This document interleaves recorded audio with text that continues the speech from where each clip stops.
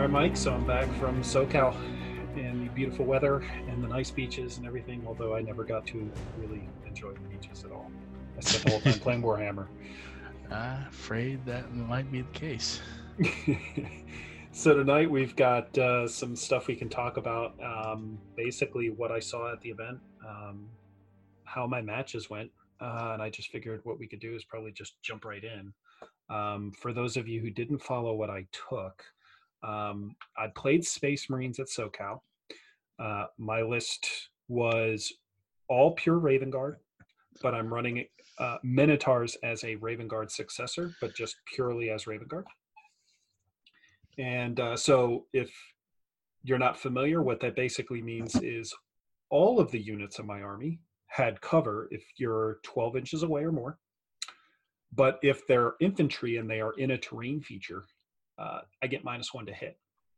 Now, since most of my list is all infantry except for 2 models, that's pretty good. And it added quite a bit of durability to my to the army just across the board. I had 3 sets of eliminators, all with sniper rifles.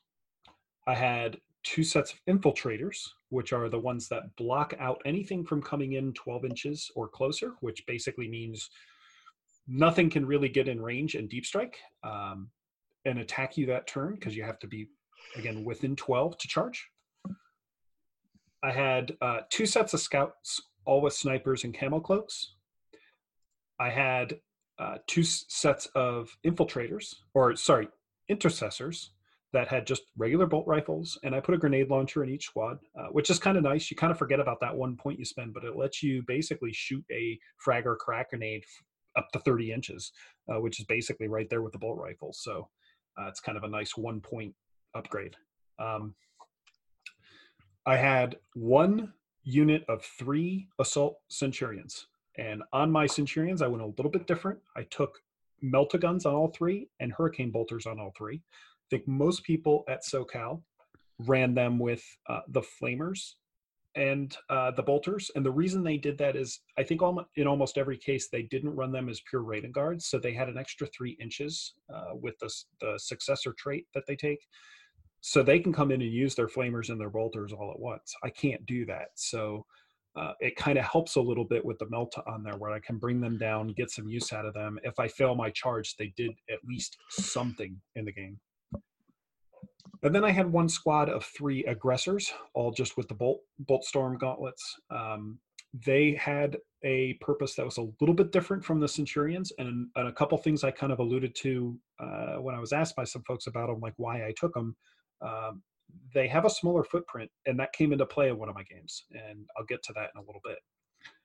Aside from that, I had a chapter master, which was just a Primaris captain, upgraded using the 2-point stratagem. I had a Primaris psyker, which was primarily there to be able to get like null zone and the Raven Guard power to jump a character.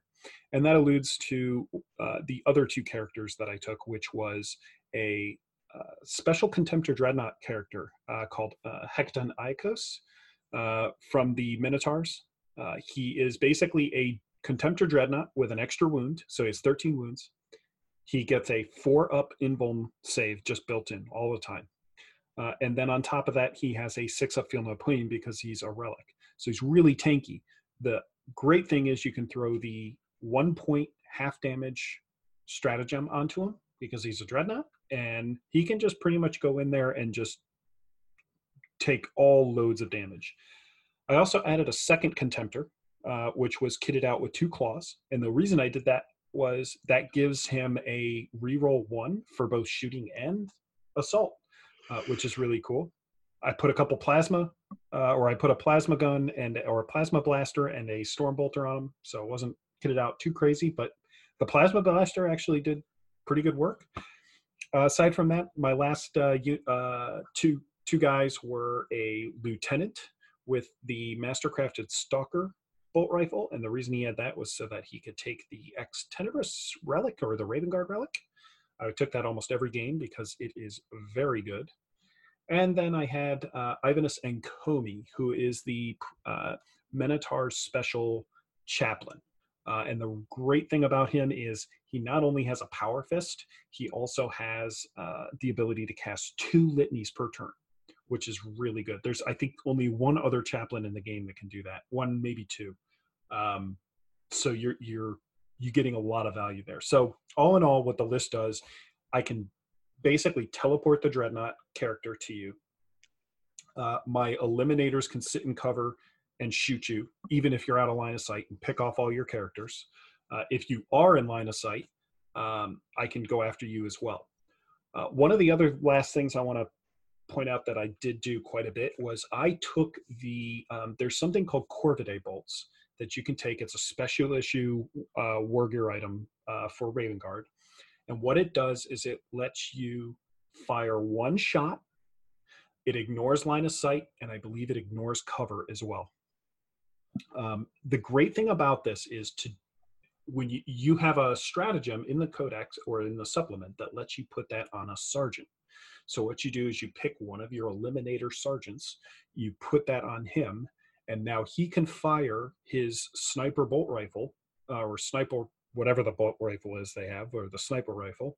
He can fire that at full damage, at the full profile, without line of sight and ignoring cover, because he gets that from the special issue war gear. You're only going to be making 1 shot anyways with that strong bullet, so you have a chance to do mortal wounds. Once you're in the tactical doctrine, you're hitting on 2s. Actually, I think it's even hitting on. Oh no, because the sniper 1s. rifles are heavy, so whenever you're the Devastator doctrine, is whenever that applies Right. to them. When you get to tactical, that's when the Raven Guard thing kicks in when you're targeting characters. So it'll be the second one. Yeah. So that kicks in. You'll get that turn 2. That'll give you +1 to hit and +1 to wound. So you're essentially hitting on 1s, or I believe it's hitting on 1s, because I believe there's another +1 in there on the gun. But I'm just shooting off the cuff here and what I remember. But there's also +1 to wounds. So you're essentially doing a mortal wound on a 5-up. Now here's the great thing about this is you don't need line of sight. You don't need, you don't use the smaller profile or anything like that. It can really do a lot of work over time. Another effective thing that I was able to do was with the Lieutenant and the Extenebris, I could make use of terrain where I could put the Lieutenant up above the other units so that he's maybe a level above them, giving them the aura, but he has line of sight and he can't be targeted because he's a character. So that let him use the full range of his Extenebris, which it has a fantastic profile. It's Assault 3. It's at like 30 inches, maybe 36 inches. It's Strength 5 minus 2 AP, 2 damage, I believe, which is great. I mean, it's just fantastic considering you get your bonuses to hit and bonuses to wound. He only hits on 3s. The Lieutenant just doesn't shoot as good as like your captain or something, but with that bonus in the tactical doctrine, it works out really, really good. So overall, the list from the games I played, I went 5-1, and the only game that I lost by 1 point. So I figured I could probably, Mike, jump into some of these matches. Any questions before I do that? The ability to give your sergeants that ignores cover, ignores line of sight thing, is that a once per game thing, or do you give all your sergeants that? You can't. It's a once per game thing, and it can only go to like 1 sergeant. I believe it's kind of like it counts as like a relic, like the special issue war gear items.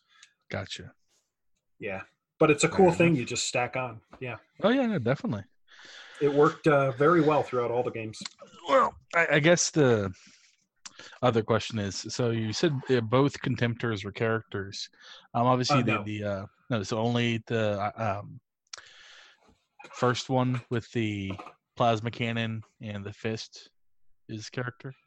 That's correct. So the character Dreadnought is Hecaton Icos. He has a claw with a storm bolter, and then he has a special plasma gun it's like a D3 plasma gun on there. In almost every case, I'm overcharging because at least I have a field of pain against the mortal wounds. But he hits on 2s anyways, so you're going to be using that all the time. The other guy has the same loadout. Instead of just a dedicated plasma gun, he has the plasma blaster, which the funny thing is, it ends up being better than the dude's plasma gun with D3 shots because Yeah. you get to fix 2 shots with it. Yeah. So it's just kind of nicer.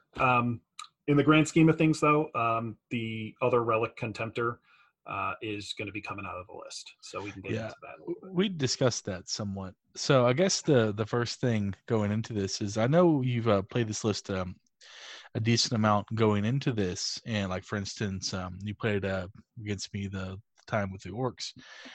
I guess what did you was your takeaway coming off of the SoCal Open for what you're considering changing? Obviously, you said the dreadnought's coming out, which we discussed that previously. Effectively, it's sort of too much of a good thing. Yeah. And that you are limited to using your defensive stratagems only once per phase, and the fact that he's also not a character sort of robs from some of his effectiveness. Yeah, it was kind of a last minute decision that I made before I had a chance to really play test it, and I put him in there as sort of a defense. So the main way I had been playing the list was I could jump the character dreadnought out onto the other side of the board turn 1 and just let him go to work. Yeah. But what that did was it left a lot of my forces without anything really scary to defend there. And so by having the second dreadnought in the backfield, it kind of did that, where I think it prevented folks from wanting to come back in and actually assault there with that guy just kind of hanging out. So they'd have to target him and go after him. So a lot of times I just kind of hit him off behind a ruin or off out of line of sight the whole time until most of the really big nasty stuff had been either worn down or eliminated from the battlefield, and then he could come out and kind of run around unopposed. So, sort of operate as a counter assault and late game bully unit. Pretty much. Yep. All right. So that was that. All right. So you did very well. You won all but one game. What did you wind up losing against? So I ended up losing against Caladius tanks. So it was a guy named Jackson who we were both 4-0 at the point where we played, and this was the 5th round that I dropped this game. And essentially I didn't lose the game because of the matchup. I thought I actually had if you work through this with me, I think I had the game won, but I completely misplayed the first turn. So I had to dig myself out through the rest of the game. So here's what I did. There were 2 essentially magic boxes in the middle of the table. Okay. And they were offset in each kind of half of the table. I deployed all my scoutable stuff up into those boxes. And then I put my eliminators with 1 squad off to the right and then 2 squads into the left box.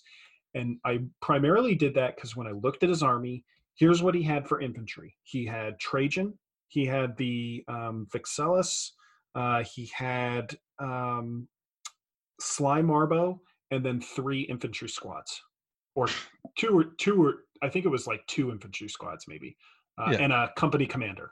So he had 2 scary guys, and then he had basically the rest of the army was I'm not all that worried about. And what I figured was he's going to have to make a decision of what he wants to go after. And with the fact that I took recon, I had my forces set up so that I could get every corner from both magic boxes. And with the squads split up like that, I had a little bit of redundancy so that, let's say he chose to go after the box with 2 squads of eliminators in it, I then at least had a squad of eliminators off on the other side that he had to deal with. And he chose to actually go after that one. My mistake in the game was that I decided to pop the eliminators all up onto the second floor so that they'd be visible. They're still in the box, but they're visible. And I tried to go after Trajan just with like mortal wounds and everything else. And that, in hindsight, was a pretty dumb thing to do because I ended up having to basically dump everything I had into him, didn't kill him, got real close, and then I tried to use orbital bombardment to finish him off. Yeah. and it essentially just completely whiffed. And not only did it whiff, it did like 2 mortal wounds to like one dude in the whole little castle he had. And as a result, it drained my command points. It exposed really important things in my army.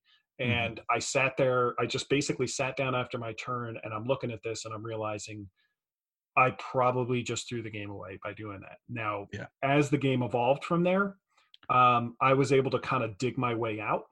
And Hmm. Jackson and I were talking afterwards, and the way he was kind of looking at it was, yeah, that first turn was really good, and he felt like, okay, I've definitely got the game in much better shape at this point. But then he's kind of watching as the turns would go by. What would happen was, he would have trouble killing stuff because I'm just hiding. Almost Yes. everything has been taken away, and with his tanks, he had Caladius tanks and everything that were just sitting out there. It's not that they didn't have things to shoot at. It's just the stuff they were shooting at was very inefficient for them to shoot at. Like, Yeah. I think he dumped everything. Even when I was exposed that first turn, I was amazed at how much survived. He dumped almost everything. He got one eliminator squad gone, and then I think he killed one eliminator in the next squad, and then that was it. And then after that, I held those boxes. I pretty much castled up my dudes in there. And then what I did in one of the boxes was I took my captain and my ex tenebris and popped them up to the second level. Now, it wasn't exposed, it was an indoor second level, but they could see. And what Yeah. that let me do is essentially use them to fire with line of sight, and he could not fire back and target me, just like I was talking about with my list. And Yeah. so I was able to whittle things down. My Contemptor Dreadnought, both Contemptor Dreadnoughts actually survived probably until about turn 4, if I'm recalling correctly. And it essentially got down to about the last turn. And what I had to do was I had to make a run at a couple tanks. And he had 3 Palace tanks and 3 Caladius tanks. And I had Ivanus and Comey. I had the Dreadnoughts, and I pretty much, and then I think I also had my Assault Centurions that came in. They deep struck in a building, and what I tried to do is at least kill off some of those tanks, and either through a combination of saves versus a combination of me failing charges and things like that. It that just didn't roll out the way I needed it to. I didn't get Yeah. a couple breaks there, and I think had I, that might have been enough for me to dig my way out. But the real problem was just um, the mistake I made in the beginning, and I should not have exposed the eliminators. Had I done that, that was a kill more or a kill one and a kill more for me, because I could have definitely not gone for Trajan. I would have probably gone after his company commander and just Yeah. used ignore line of sight, boom, and I just get a kill one, and we're done. Yeah. Um, Honestly, it sounds to me like the sort of a worst case scenario for both of you. Your list sort of suffers versus vehicle heavy lists, and his list, well, your list is very extremely just good against other shooting lists between the -1 to hit, the always being in cover, and mhm. several other abilities unique to Raven Guard. And I do think ultimately you're right.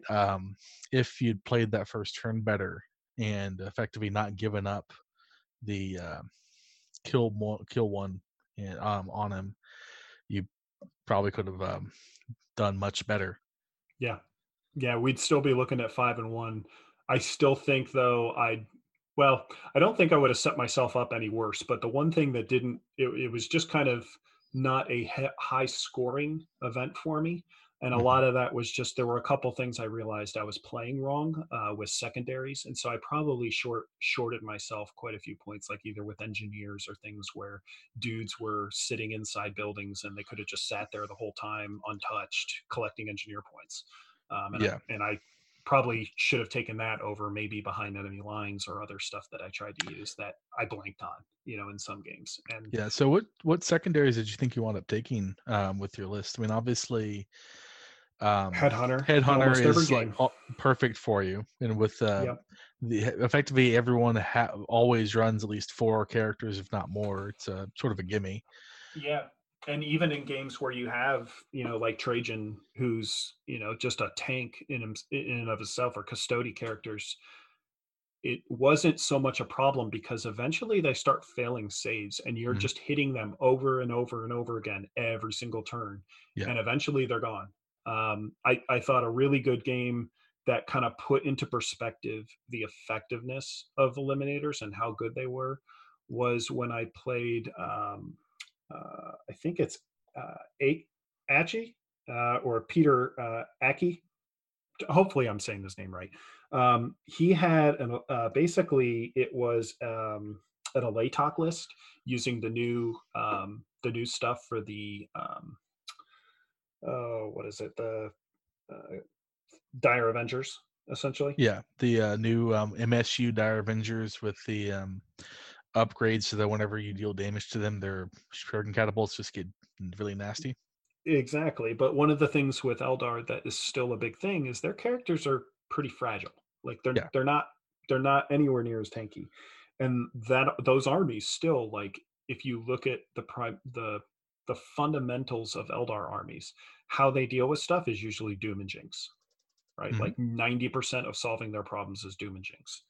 Um, so he's obviously got, loaded up with, you know Farseers, Skyrunners. Um, so he had at least, like, he had three. He had three warlocks. Two of them were Skyrunners. He had two Altux Skyrunners, a Farseer Skyrunner. So he's got a ton of those things. To give you to get back to what I was trying to say, to give you an idea of how strong these things were. By about turn 4 of that game, we're playing Hammer and Anvil. He had every single one of his characters on the very back edge of the board, hiding away from all my snipers. Yeah. And what he had basically fallen back to as a strategy was to move a guy up, um, try to cast something and then quicken him back. And I thought that was a very smart way to do it. But if you look at the fact that I pretty much had him sitting on his back foot on the other side of the board, it controlled a lot of the game, and then Yeah. There his was stuff no couldn't way he come was up going to and win affect doing me. that because he was effectively robbing himself of all of his force multipliers. That's pretty much what it was. So that helped out. I didn't necessarily realize that until I saw him with everything just literally on the back edge of the board. I think he was. What also gets tough is the fact that I have, with the Corvidae bolts. One thing I think I forgot to mention is it extends the range of the rifle by like 6 inches. So now you have to deal with regular 36-inch rifles. Then you have a 42-inch rifle. Then you have, I think, the 36-inch X Tenebris that's in there, or possibly 30 inches. And then I have 30-inch bolt rifles. So when you're Hmm. looking at all those different ranges, especially with the sniper rifles, you're looking at different things in there. There's a lot to keep track of. And so you could be moving stuff around, but you might say, hey, I've got that one guy with one wound left that steps over. Well, you're still within 42, so I'm going to go take a shot with that, and that kind of thing. So it just kind of makes you think a little bit when you're playing against it, which is always in your favor. Yeah. Um, but the other thing was his flyers kept coming back, so I had to obviously hide my two dreadnoughts in the back because otherwise, he had Yeah. He's just going to three. melt them. Oh yeah, he'll just go right through them. Even with the half damage strat and everything, he'll just go right through them. Yeah. So what I basically did turn 1 was try to take away as much as I could, just with a bit of a strong strike, which I at least got um, uh, the wave serpent Hmm. destroyed, and then I was able to kill the guardians as well, or not the guardians, the Dire Avengers. dire avengers. Yes, thank you. So I was able to get them too. Um, he had some shining spears in there, but again, the shining spears they were never a problem because he couldn't get stuff in to force multiply them, right? Yeah. So he couldn't really get them in. Plus, they can't assault anything in buildings. So I also was using stuff up on floors inside buildings to stay away from stuff. Um, that all just kind of was a constant theme of the event, that if you're going to play Raven Guard, the thing I knew going into it is I have to get good terrain. And on, I would say, 5 out of my 6 matches, I got good terrain. I got terrain I could use. Even in the one where I didn't have any magic boxes, which was the first two of the first 3 games. Actually, sorry, all 3 of my first 3 games, I had no magic boxes. So, I had to definitely work with ruins, play positioning. I had to be real careful in there. So, Yeah. And then I'm looking at some of the things you posted while the event was going. Looks like the first day you played like Nurgle Town, then Nurgle Thousand Suns. yeah. So that's funny because the Nurgle list that I played, both the first one and the third one, you'd think would be kind of tough matchups for me, because their characters are probably the toughest in the game, aside from bringing, like, I don't know, a Lord of Change or something like that, right? Yeah, so we're talking like Nurgle Demons or Nurgle uh, Death Guard. Well, let's start with the first list, which was Julio. Julio had a pretty cool list. His army looked amazing. He had 3 Plague Burst Crawlers. He had a Chaos Lord with a jump pack in that, and that was all Death Guard. And then he had a Nurgle Demon Prince, and then he had 3 Hellforged Daradeo Dreadnoughts, and all of them had the Butcher Cannons on them. And then they Okay. also had the indirect fire Havoc launchers. And then he had in his third detachment, he had Typhus and 3 Contemptor Dreadnoughts, all with Butcher Cannons. So if you're looking at that matchup without magic boxes, you're probably thinking that's probably not a great matchup, right? That I didn't mean, look too good. I mean, he had enough shots, and they're 2 damage shots to go after me, but yeah, though I'm thinking about the Butcher Cannons. As much as they have the damage too, they don't have enough AP to really punch through your cover. It's yeah, and I think that was the big problem, kind of an because ugly cover matchup offset. for him. Well, Yeah. with the eliminators, I effectively always had a 2-up save because Hmm. they have an effective 1-up save, and even the -1 is just enough to bring them, budge them off the 1-up. Yeah. So in that match, essentially, I played more of a wear things down, wear Hmm. them down kind of game. Just kind of picked a couple things apart, and then it got down towards the end, and I realized that there were just a couple things I needed to do to try and win. And Hmm. since I had the bottom of the turn in that game, that definitely boded well for me, so that I could hold objectives at the end. Yeah. I essentially still had my assault centurions. I still had my um, yeah, actually, I think the aggressors were dead, or there was one aggressor left hiding, holding an objective. And essentially, I was in enough of a position where I think we kind of ran out of time. We started a little bit late, and after running out of time, we just kind of were able to talk about that last round and just kind of, Hmm. point out, here's what we think is going to happen, and it ended up pretty 2 points for me on that one. So it was just Yeah. kind of like a grueling first match.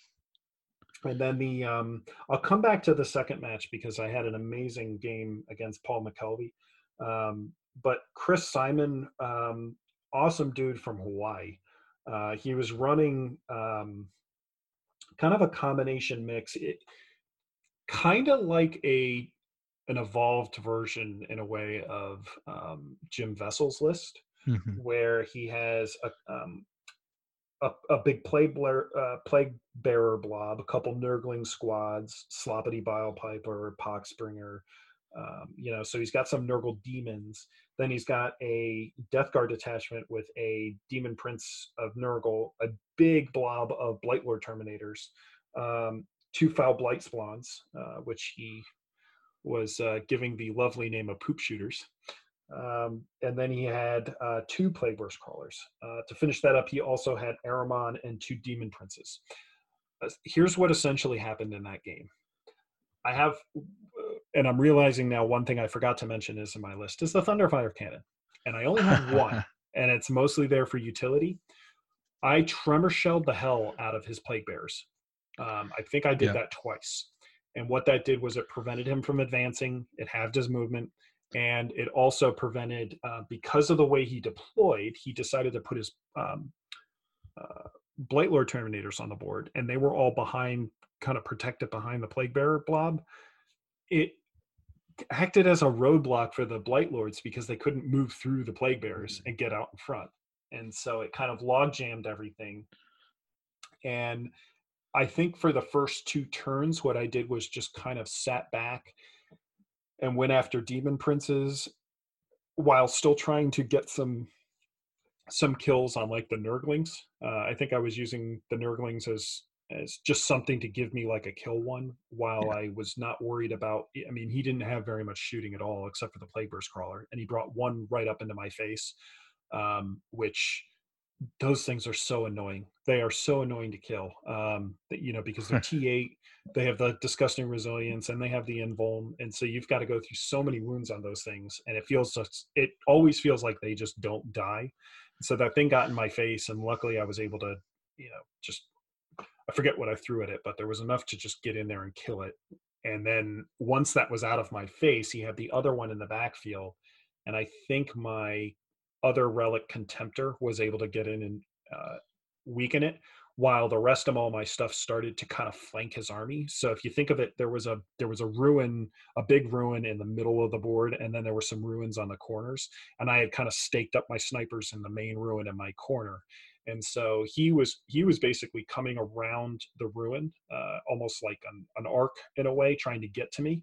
And I essentially went to the opposite side of the board, or the opposite side of the middle ruin, and Hmm. started flanking the back of his army, where his Demon Prince was, his Sloppity Bilepiper, Poxbringer. Basically, those had gotten a little exposed, and the rest of everything had just come in. What I tried to do was I tried to bring in I wanted to just wipe the Plague Bearers right on turn 2 in one go. And I was fairly confident that with the aggressors and the Centurions, I would be able to do that. And all I had to do was jump my Primaris captain over to them so that I could just re-roll failures. Unfortunately, I completely flubbed that roll, even with a single re-roll to try and get the psychic power off. So that just went kaput. And at that point, I actually thought I just lost the game because I just exposed all that stuff. Now, thankfully, that wasn't the case, and I was able to get in and just kind of um, be annoying enough in that part of the board to hold another objective. And at Hmm. that point, where his stuff was strung out, he couldn't get and hold objectives, or as many objectives as me. And again, he didn't have a big shooting army, and even though the Blight Lords were pretty good at shooting, or with all their combi bolters, I mean, I just don't care about combi bolters. You're hitting me on what, fours, threes or fours or something Yeah, like that, force. and I'm saving on twos, right, with cover. So Yeah. I just you can throw lots of shots at me. Great, you did like a wound, or you maybe killed an intercessor. I mean, I'll respond now. So that was a good game. Um, but I want to go back to the Tau match, which was round 2. Um, and even though if you look at each of these games, so round 1, I won by 2 points. Round 2, which I'm going to talk about here in a second, I won by 2 points. Round 3, I won by 5 points. 5 was probably the highest margin that I had almost the entire weekend, just in these Hmm. games. And the way I was playing my list, it just didn't. I did not just wipe you from the table, which meant I played a very grueling, slogging, drag out kind of match where I just had to make sure that I was maximizing my ability to score more each round. Hmm. And by doing that, or even going for bonus points in some cases, by doing that, that gave me the edge where I denied you to the ability to actually get to my dudes. And Yeah. that's kind of what happened in round 2 with Paul. Now, Paul was running Tau. He was not running Triptide. He was running 2 Riptides and 1 Stealth Suit squad. He had, a plethora of commanders. He had a Cold Star commander. I'll tell you the thing that was pretty annoying were um, I believe it's the XV9s. No, not the XV9s. The It's the hazard commander. suits. I think that actually, yeah, I think it was the hazard suits because they're almost like, Yeah, they have the quadruple burst cannons or whatever. right. And so those come down with everything else. I think he Hmm. deep struck them. Those come in and I'm exposed, and he just starts going to town on me. And essentially what happened was I had to get into this scenario where so I'll say Hecton Icos became the MVP of this game.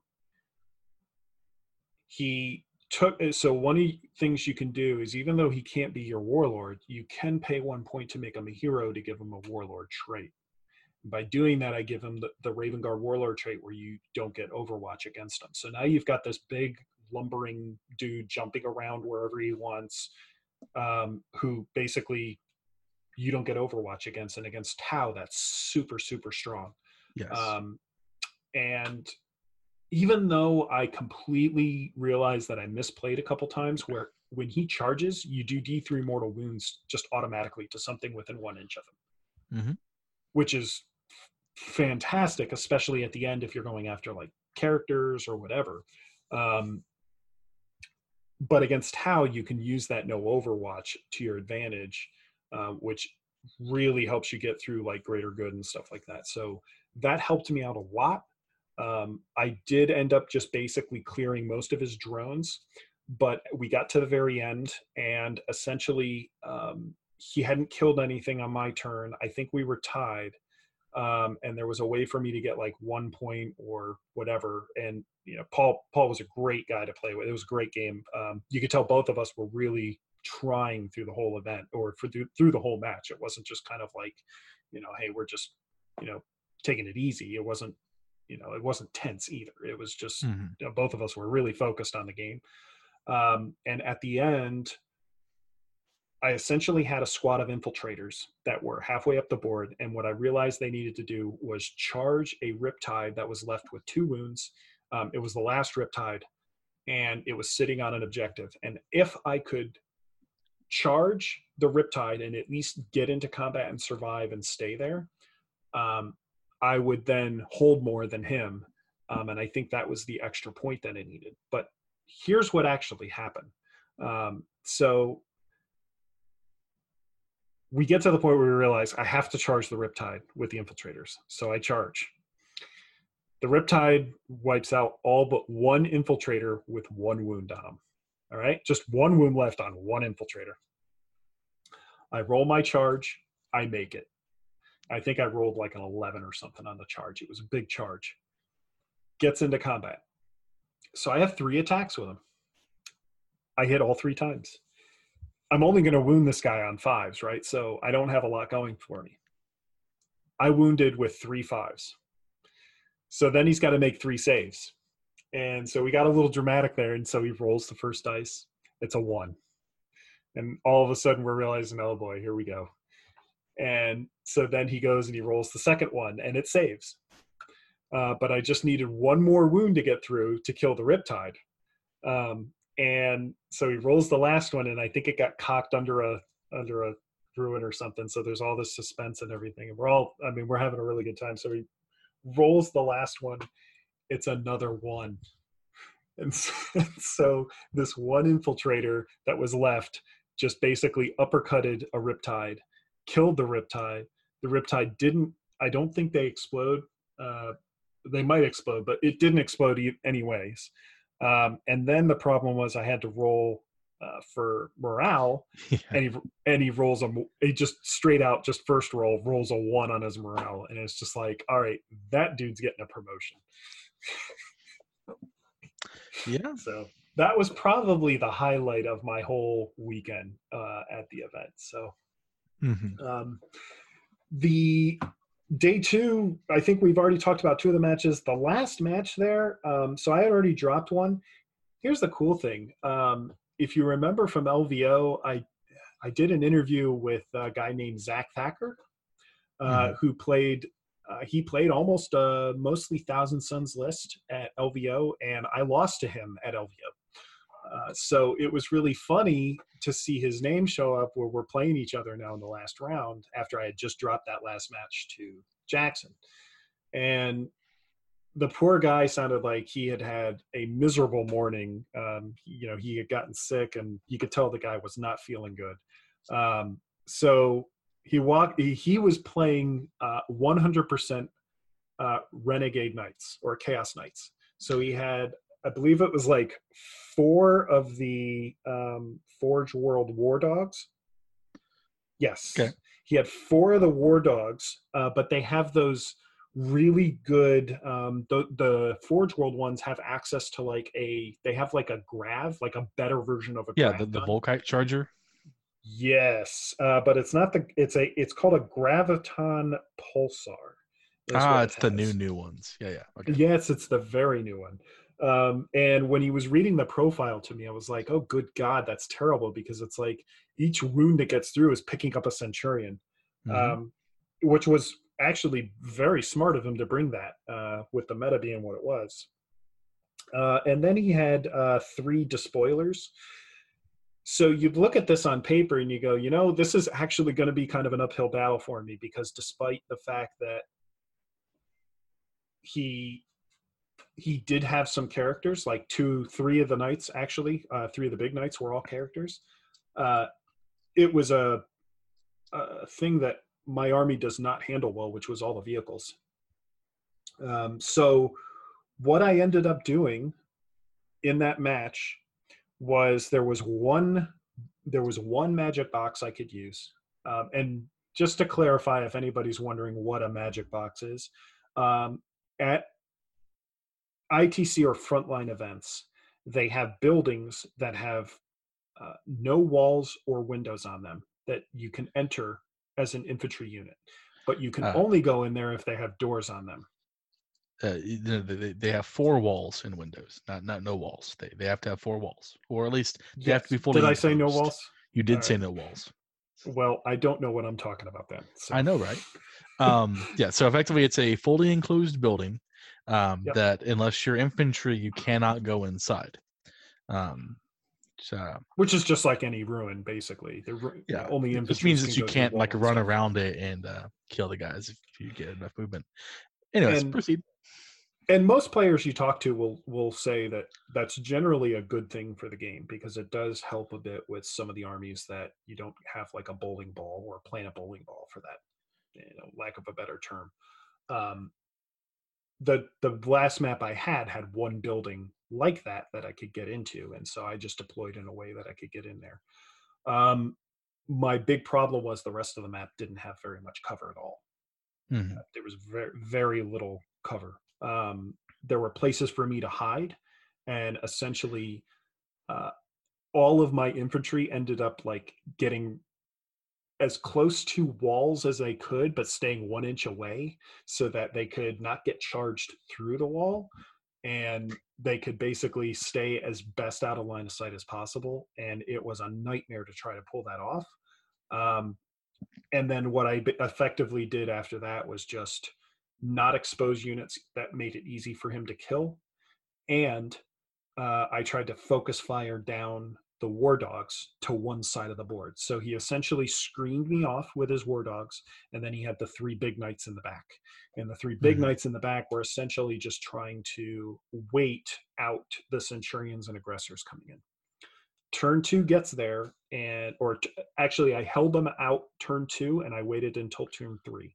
And that gave me extra time to continue shooting at the 2 war dogs, and I was able to at least take out one of them, which opened up a hole. And even Zach, I think, will admit that he could have screened off a little bit better there, but he left a little hole open, and it was enough room for me to not only get the centurions and aggressors in there. I also brought the Contemptor Dreadnought up, or I jumped him up as well in the psychic phase. And that essentially made it so that I had enough stuff to really get in his face and really just hit him with everything that I could all at once. It turns out that the Centurions made their charge, the aggressors didn't make their charge, and the Dreadnought made his charge. As a result, the Centurions pretty much almost did kill an entire despoiler on their own. Consider the fact that they're hitting on 2s, winning on 2s in the tactical doctrine.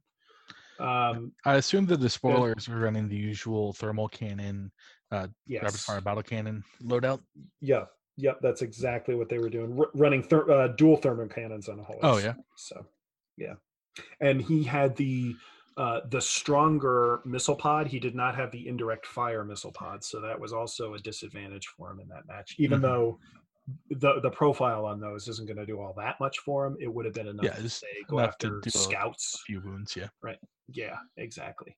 Um, so essentially what happened was that got through. The Contemptor went after one of the other war dogs that was still screening off, and he got back almost kind of into the backfield there. And so at that point, he had lost a despoiler. He had lost at least 2 war dogs. I think the third fell at the end of that turn.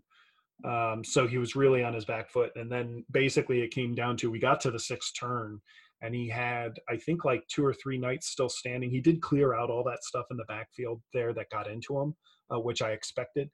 But from a point standpoint, the fact that he was sitting on the back of the table, having to wait for me to bring that in, meant that for like 2, almost 3 full turns, Yeah, he I wasn't just collecting basically points. bingo. And so I'm getting recon, I'm holding more objectives. I think it was the character one. So I had 3 characters in range of objectives, at least on one, 1 or 2 turns. So yeah, I was controlling the board. And even though he was able to start making a push towards the end, it basically just came down to how much could I hide from him at the very end. And that's essentially how that ended up playing out. And I think I ended up winning that one pretty solidly by about 7 points or so against him. But it would it probably be closer or different had he not been so sick? Probably. I probably got away with one there against him, considering he wasn't feeling so good. So Yeah. hopefully he's feeling better now. And I'm sure that match didn't make him feel any better, but at least it gave me a matchup against knights. And it just kind of was one of those things where I just kept everything out of line of sight and just played objective holding, and that is how you pulled that match out. So yeah. So I guess after having listened to your games and everything I've heard about how that tournament went, it sounds like the shooting meta has sort of almost doubled down on that being what everyone's planning for. Did you see anyone that did even remotely well bringing any sort of aggressive assault lists? I mean, the closest thing I saw it was the one Nurgle list, and even then, there's just a huge block of uh, plague bearers, which doesn't really even count. yeah, no, I mean it is a shooting meta, and it has definitely become more of a shooting meta. There is definitely assault that happens in the game in certain cases, but nobody is really playing that as their primary mechanism. So Yanari wasn't really up there. If you look at, say, the top 10, I mean, you've got Tau, Orcs, and then Space Marines pretty much filling all that out. There was Junior's Night list up there, obviously, too, and Brandon Grant with his guard list. But for the most part, all of it was not. It's basically everything could shoot, but then stuff that could shoot was also good in melee. And that's what, if you look at all those top lists, maybe not so much with Tau, although I think Tau can be sneaky with their assault. Tau just goes toe to toe with you shooting, right? They will just, I mean, there's not another army in the game that really goes toe to toe with them when it comes to shooting like that. Orcs are the only ones I think that come even close, and we're gonna have to wait to see whether they make it through chapter approved.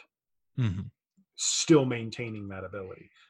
Nick Sutherland, a friend of ours from Dallas, came with us, and he brought his orc list, and without a doubt, on paper and on the table, he backs it up that he can go toe to toe with a lot of those lists. So, and he took 7th overall, so that was pretty good for him. Yeah. So we talked a little bit, Mike. I think you were saying there were some things that I wanted to change coming out of that. Yeah. I think so. I'll say this: one of the obvious things that I want to change, that was a limitation. It's not going to be in effect for Warzone Atlanta, which I am going to. I'm taking the exact same list from SoCal to Warzone Atlanta. I didn't have time to. Basically, lists were due the Friday before SoCal. Sorry, the Friday before SoCal lists were due. I didn't have, that means I hadn't actually played SoCal, so I had no idea what the list was going to do. So I just basically said, look, I'll just take the same list. I'll at least be familiar with it. I'm not going to make any big shake up or anything like that with what I'm taking, and we'll go from there. The obvious things that I would change after that I definitely want more Phobos stuff. So Hmm. my characters, I think, are going to go more towards the Phobos route. So maybe a Phobos captain, Phobos lieutenant, Phobos librarian. And what that lets me do is just deploy the army together. I don't have Yeah, to do some weird things like moving, using stratagems and stuff like that. yeah, because then they all get the ability to infiltrate. Yep, and I think that's something that when you look at it on paper, it seems overpriced, but once you actually start playing that way and can use it effectively, you realize the value that's there. It can be very, very strong. Hmm. The other thing I want to do is take the scouts out. They What they effectively ended up doing all game in almost every game was hiding because they were so easy to kill Yeah, they're that. sort of the weak link, and even the game that we played, I knocked them out fairly quickly, just literally on my way up to the rest of your army. Yep. So what I like the concept of is taking incursors, and the incursors basically just have ignore cover bolt rifles, but they do have the ability to scout, if I recall correctly, and they have the ability to drop a mine down on an objective.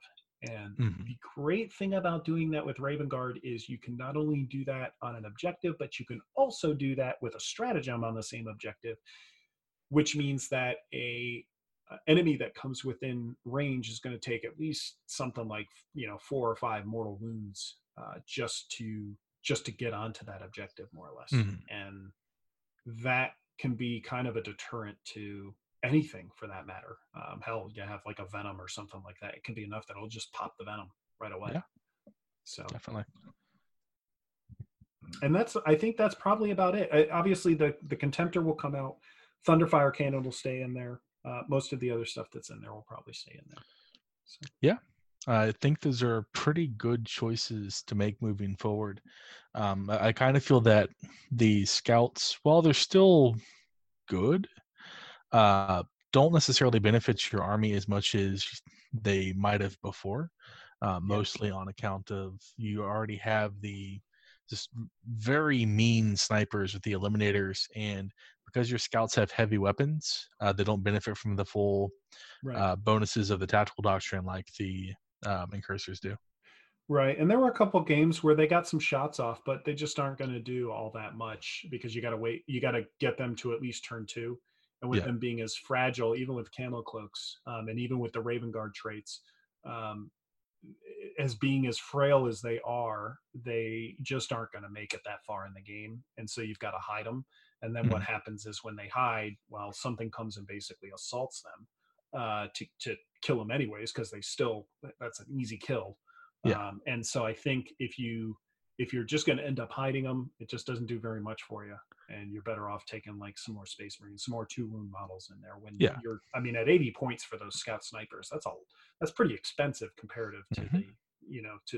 the Primaris squads that you can get. So, Definitely. but the other thing is they were just kind of a starting. They were starting unit in the army, and this is what we talked about. Kind of as you play your army and as you evolve it and you learn lessons about it. This is a very good example of realizing how you can evolve your list, how you can identify things that aren't working the way you want it to, and how you can actually like get it more effective towards the strategy that you're using.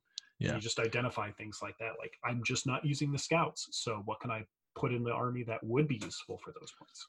Yeah. We'd discussed previously a chaplain dreadnought. Whatever happened with that?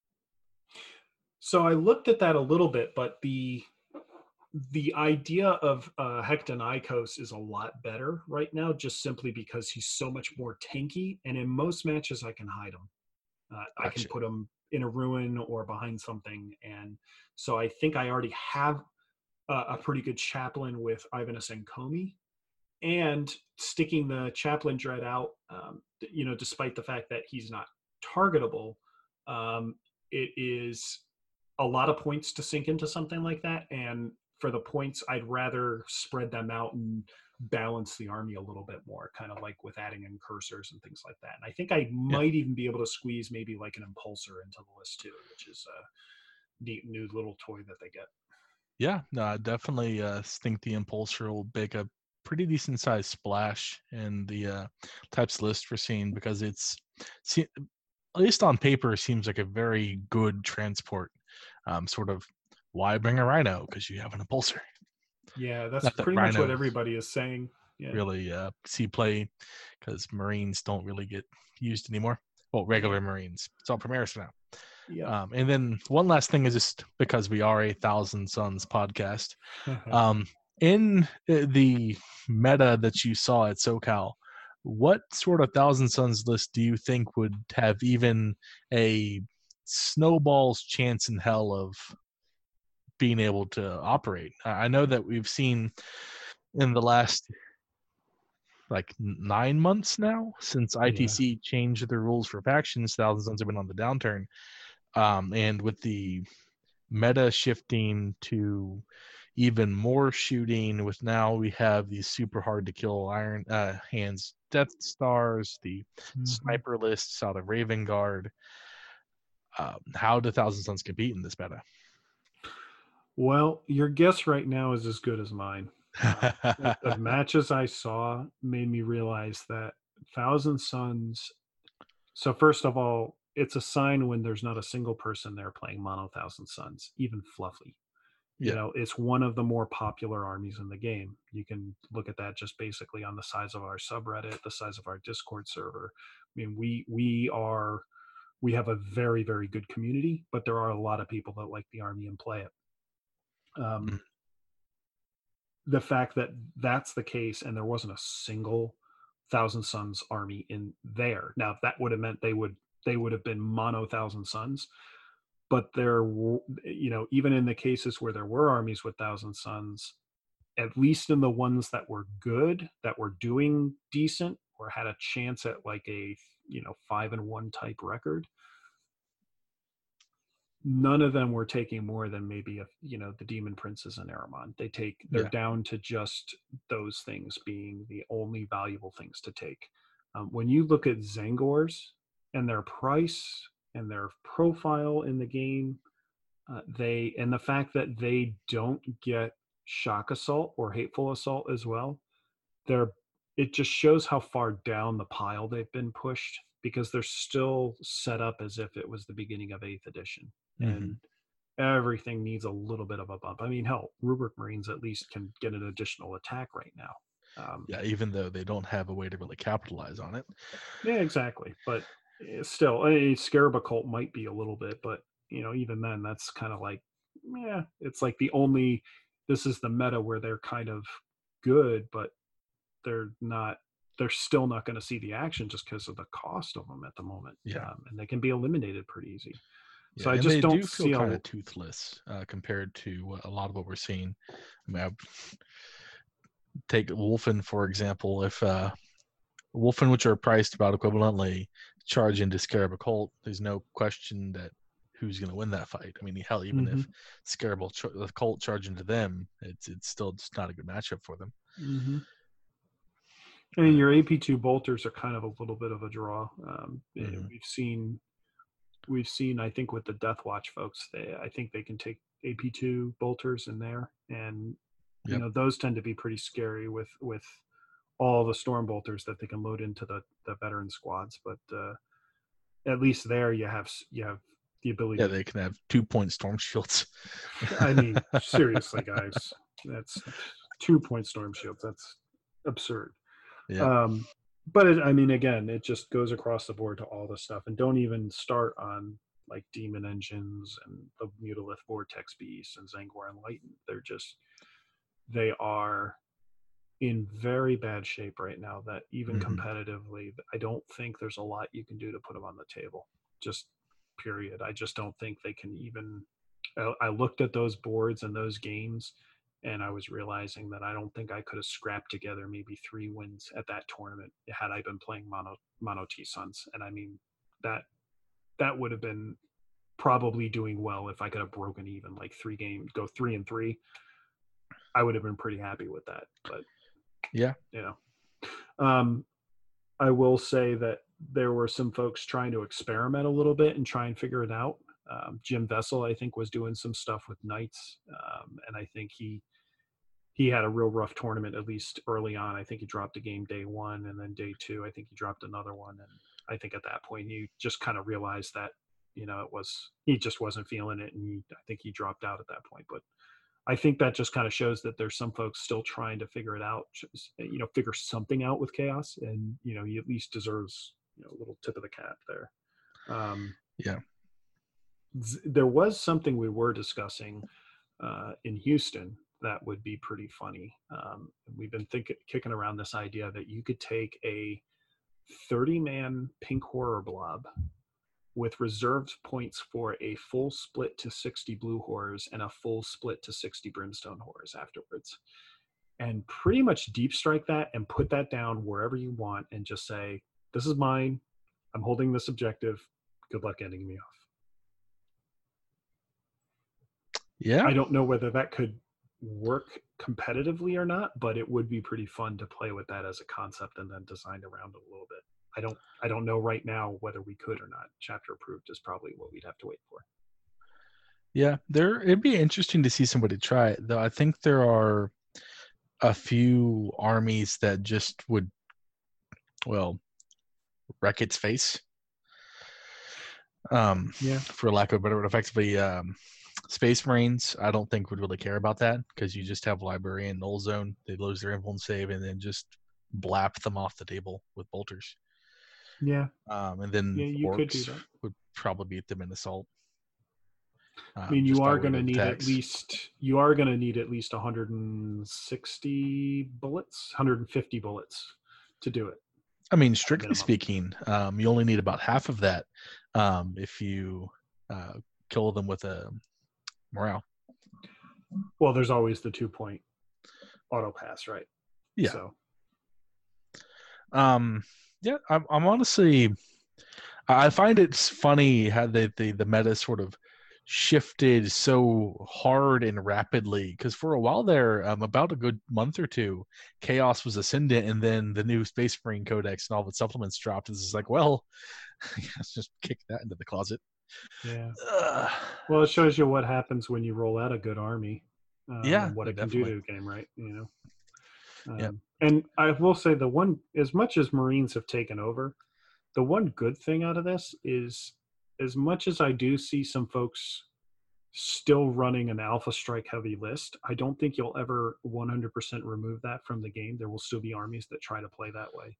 Yeah. But I think if you look across the board at what was up there, they were not Alpha Strike heavy armies. And in general, I did not see armies doing well that were focused on Alpha Strikes. Yeah. And I think that's probably good, because that just isn't fun to be on the receiving end of that. Yeah. The game's over in like 2 turns, 3 turns. Nobody wants to play those kind of games. Yeah, which is part of the reason the Raven Guard and Iron Hands mitigate that a lot. And on the one hand, that is good, because effectively the problem with the Alpha Strikes is they front load everything into the first 2 turns, and then they have nothing left over for the end. Whereas now that there are armies that can sort of counter that style of play, you can't really afford to play like that, and people are having to actually start playing the game. Exactly. Which is good. I just kind of we're still in the growing pains of what is like 8th edition 0.5, where everyone's got the codexes. Now we're getting the second printing as they sort of adjust things with the new releases, new abilities. And I'm hoping as more things get released, we'll see some of these armies that are sort of suffering brought up a bit. Obviously, I think the Eldar Psychic Awakening supplement sort of fell flat. I think time will tell whether that stays the case, whether somebody will figure out something that actually works with them. I haven't delved into it a ton, most because I'm not really playing Eldar at the moment, or at least not that type of Eldar. But I'm hopeful that as the more books come out, things will get adjusted so that we see a little more variety. For instance, Space Marines are still missing Black Templars. They get a book at the end of the month, I should say they share a book with a bunch of foul, dirty heretics that I'm hoping will give them back their toys, plus bring them on par with their shooty um, brothers or whatever the heck you want to call Former them. brothers, yeah, and that's kind of the consensus I've heard on the Eldar stuff too. That it's fallen flat, and most Eldar players, I at least I've talked to, don't seem to be too happy about it, or just kind Yeah. of shrug it off like there's not much there to really play Though with. Although I the other half of that though is that this isn't the full release.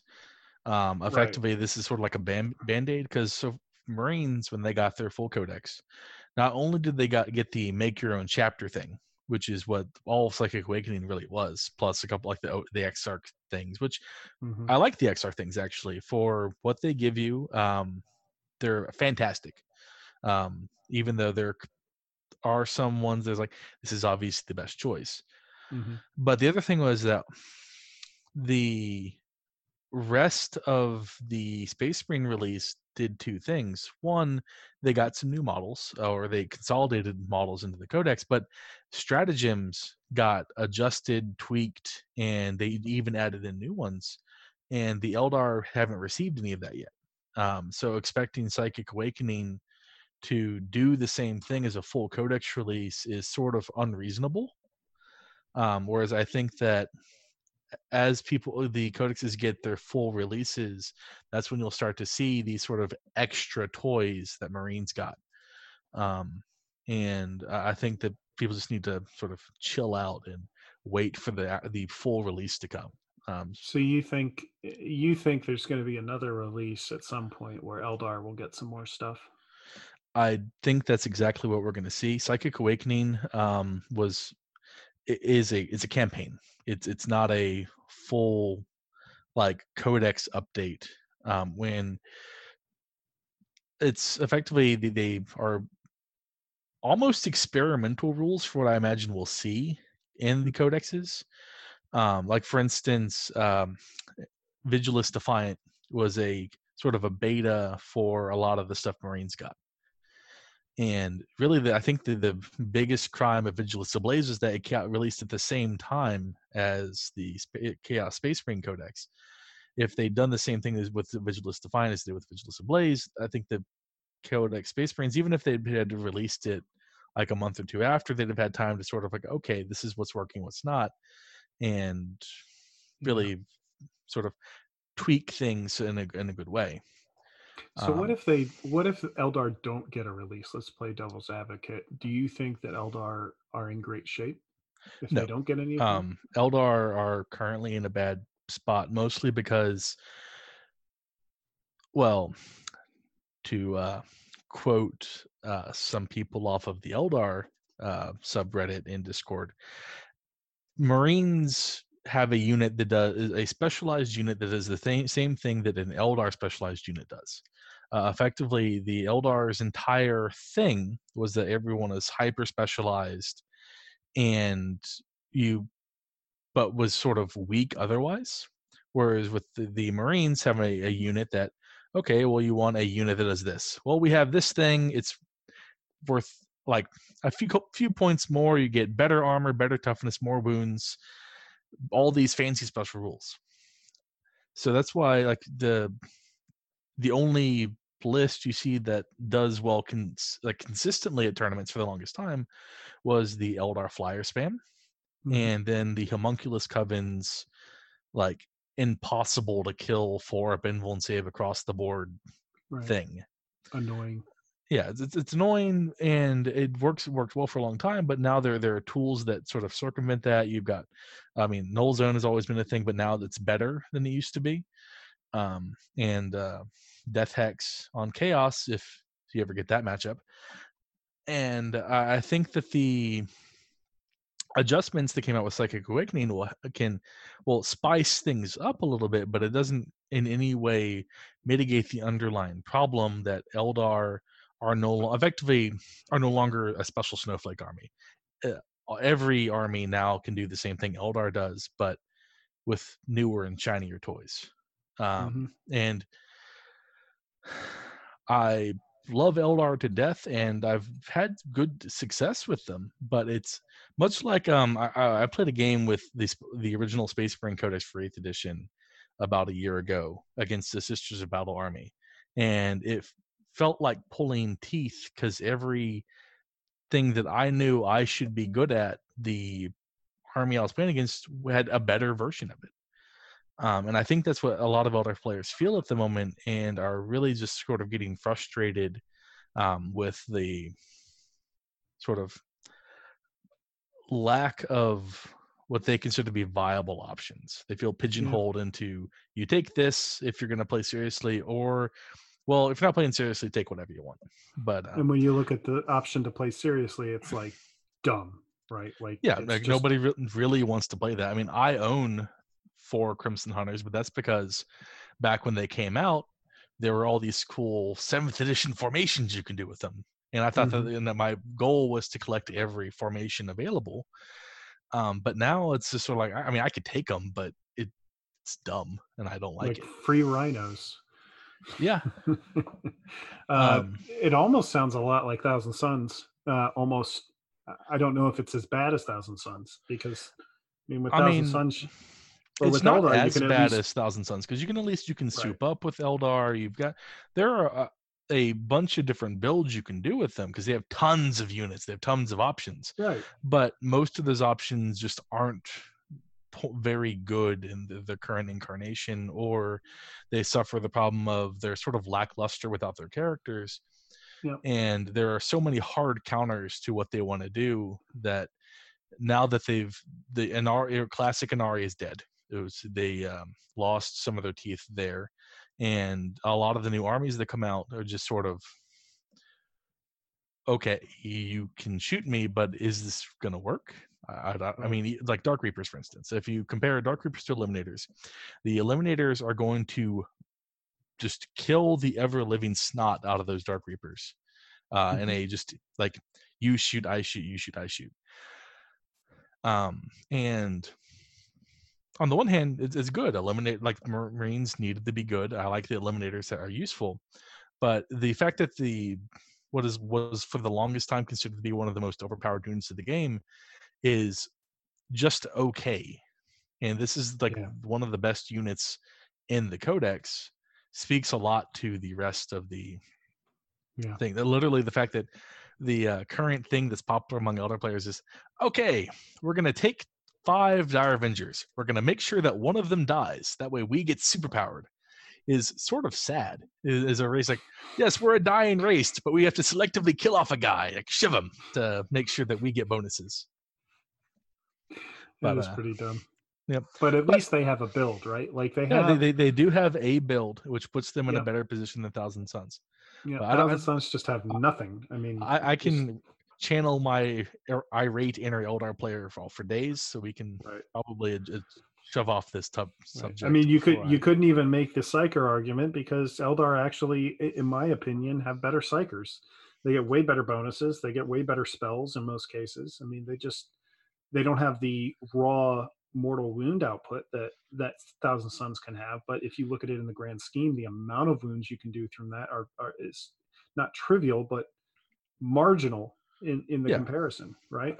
yeah, So, and they did get some new branch tree of psychic powers, with Psychic Awakening, which some of them are actually fairly good. mhm, But I think that as a codex they lack direction, and I think that a lot of the former, like, really good codexes like Thousand Suns are OP, Eldar are OP. Now that the meta has adjusted around them and there are new releases, the format for ITC has changed. I think that they're left sort of high, like, sort of wondering, like, okay, well, what do we do now? right. Um, Well, and at least with the well, at least with this update that's coming, we're at least going to get a peek at what we might be seeing when Thousand Suns start to get their I stuff, right? mean, they Because did say that everyone's getting something, and so I'm yep, hoping Thousand Suns will get something fun uh, in and the upcoming update. the later we have to wait, the better. Just based Hmm. on the fact that the stuff that comes out later just has more stuff taken into context. Yep. The key thing I think is what do they do with some of the other Traitor Legions. So I think Word Bearers, Emperor's Children. It sounds like they're going to get some stuff. I don't expect Fulgrim. You know, I No, don't. they I keep hinting at him, but I don't think he's going to get a release from the upcoming Faith and Fury update. Yeah, and I thought at the beginning of the year we talked and we thought, hey, this year we're probably going to see Fulgrim or something like that. And I'll be honest, I'm surprised we haven't seen it. I think we're overdue for another Primarch to come out. Yeah, though I do think that we'll actually probably get a Loyalist Primarch before we get another Chaos Primarch, just to sort of even things out. Well, it's kind of what everybody thinks, but the other thing they could be looking at as well, you know, if Space Marines in general are a better army, then let's not put another Primarch out. Let's give Chaos a Primarch, another Yeah, Primarch, and they could do that. So it doesn't necessarily have to be strictly, you know, loyalists get one, traitors get one, and back and forth. So yeah, it could just be the other thing that they could be looking at is just what they feel like is cool and they want to work on and what they want to release. They could yeah. just not be all that interested in doing another Loyals Primarch right now. hmm Who knows? But But looking at what's coming out, though, I'm actually very excited for Faith and Fury. Not because I play any of the armies that are getting featured, because I don't. But I'm hopeful that with them adjusting, I'm hoping that the Faith and Fury rules will give the other Traitor Legions updated like Legion traits, relics, special stratagems, stuff like that. Because currently, what even sees play like Red Corsairs, some of the other Renegade chapters, Black Legion if you're running Abaddon, but really, I guess Alpha Legion sees play every once in a while because they still get the -1 to be shot at. Well, I actually imagine Alpha Legion will be yeah, getting a nerf coming forward. I think Black Legion, Red Corsairs, Flawless Host.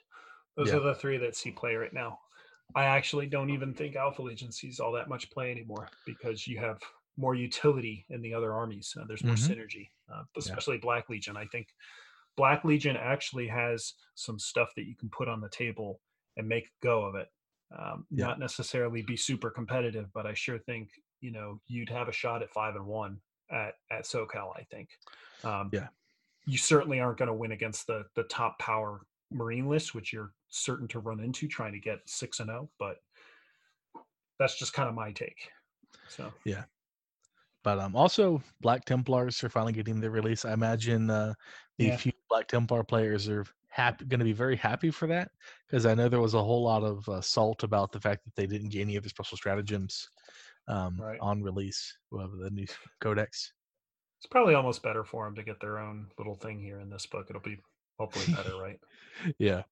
I do like the idea. There's literally just Black Templars versus 6 Chaos Legions. Just like, we can take them. And then Rogador's in the back, like, no, you can't. No, Dorn's Angry Boys. Oh, man. God, I hate the lore sometimes. It's just so annoying and predictable. It's just Yeah, like no, you I'm know what's actually going to happen. It's going to be like this brilliant plan, which is going just fine. Like, why can't we just have a plan? Just like, hey, this is great. You're going to take over the sector. It's going to be an awesome victory or whatever. And the plan is going off without a hitch. Like, what's wrong with that? Why not just have the whole plan be successful? You know, I like they did mean, with Cadia. Like even Cadia, they couldn't even concede that. That had to be like, you barely won. You I, barely I got I it. mean, You're lucky. in Games Workshop's defense, much as it is nice from time to time, like, yeah, and then the plan went off without a hitch, it's not very interesting. Um, Well, you can make the story of how that happened interesting, but it's yeah, more the fact that they reuse and recycle the whole like, oh, but at the last minute, here comes the Black Templars. Like, oh, yeah, great. I didn't see that coming. I mean, we can't all be Zinch or Thousand Suns. I'm Yeah, but sorry. even then, that doesn't even work out all that great. I mean, I actually that is actually one thing I have to point out. Thousand Suns in the current fluff have a very good track record of their plans going according to plan. Um, Wrath of Magnus went exactly according to Magnus's plan, except for like he didn't mess him up. Like Space was up as quite as bad as he planned, but he like achieved like objectives A, B, C, and D. And like, oh no, we didn't get E blowing up Fenris, but that was sort of a like a stretch goal. It wasn't a core component. All right. So on that track record, how do you think Hasafet feels about that? I don't recall who that is. He is Mutalith Vortex Beast dude and 999 rituals. I mean, strictly speaking, it did go according to plan. He just didn't quite understand what the plan was. Yeah. Well, when it's always just as planned, then it's always Precisely. according to plan, right? Yeah. I know, right? Yeah, I see how that works. But this is like the time that a Lord of Change possessed Saint Celestine. That was great. It all went according to plan until Greyfax got involved. But up until that point, it was perfect. Right, exactly. But that is the problem. It's like the rinse and reused story over and over again. Like up until this point, everything was going according to plan. Up until Abaddon threw the Blackstone Fortress at the planet. I don't think that was according to the plan, though. I think he just got so mad, just get butt hurt, and like, you know what? Challenge accepted. Just like, no, boss, you have a giant planet destroying fortress. Why don't you use that? No, he's called me bad words. I must go fight him. It's like, damn it, boss. I imagine being it is a very frustrating experience. He's always been that way, though. Even from the very beginning of the heresy, he was always really temperamental. Like they talk about like Erebus and Lorgaia being like whiny bitches, but Abaddon was a whiny bitch. Like he was the biggest whiny bitch out of the whole group of them. I mean, so of the Mornval, he was the caller. Literally, his entire job was to be angry about things. The fact that he wasn't a world eater is amazing to me. It's like literally, it's like Loken is like a reasonable answer. Torgadon, like creative answer. Little Horus, a like reasonable answer. Abaddon, slightly. It's like what the hell? Well, even when they were fighting with the World Eaters on Isfan 3, I mean, it was very much just let the World Eaters go do what their thing is. It just tells you how aggressive they were. Just let them go do their thing, and that's that. Just leave it be. Yeah. The thing I find funny about the Faith and Fury title is just going back to the release, is the fact that it, as much as like the Black Templars are in the book and like, yeah, we're faithful and we're furious, that also very much applies to the word bearers who are featured on the cover. I know, and that's something we've pointed out just in some chats, that if they're on the cover, are they the poster boys for this event? I kind of hope they are. Way back when I first started the game, the word bearers were actually like the preeminent legion. Literally, like, yeah, the Black Legion was there, but they weren't really that important. And as they need the help, man. As time went by, they eventually drifted away from this Chaos Undivided thing to this Chaos Divided, but Black Legion gets to be special. And I'm really hoping that the new release for them will allow them to really just show that they're not a joke. Yeah. And I'm hoping that they make good use out of the possessed units, because historically that's like their thing, is that they have possessed, they have greater possessed, their leaders are all possessed by demons, and that'd be really cool. They need to have, so it had me thinking the other day how every Traitor Legion has kind of like their own, on the Chaos side, has their own like hybrid unit. So for example, the Thousand Sons have the combination of a captain and a sorcerer. And then the Iron Warriors ought to have the combination, they have their Warsmith, which really should be like a combination of a captain and a tech marine. Warpsmith. Or a tech marine.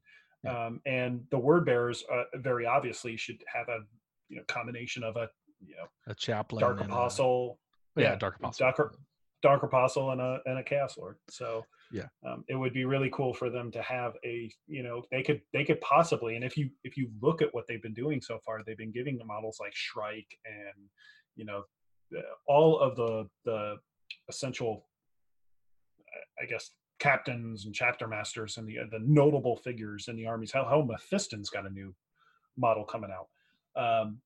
They could put something like Erebus or, Lucius. Sorry, the name escaped me for a second. Yeah. Lucius in there with just like fantastic models. Hell, you could have was it Hansu or somebody on the Iron Warriors. Iron Warrior side, yeah, because they're in there. Night Lords, I don't know who's running the show anymore there, and Alpha No Legion one's is running the just, show. That's the problem. yeah. Same thing with Alpha Legion. They are so out of control. Like nothing can right that ship. So I mean, obviously, you put Alfarius in as your character. Just like, my name is Alfarius. It's like, the Primarch Alfarius? Maybe. It's actually funny. The last Night Lords novel I read was them fighting the Carcharodons.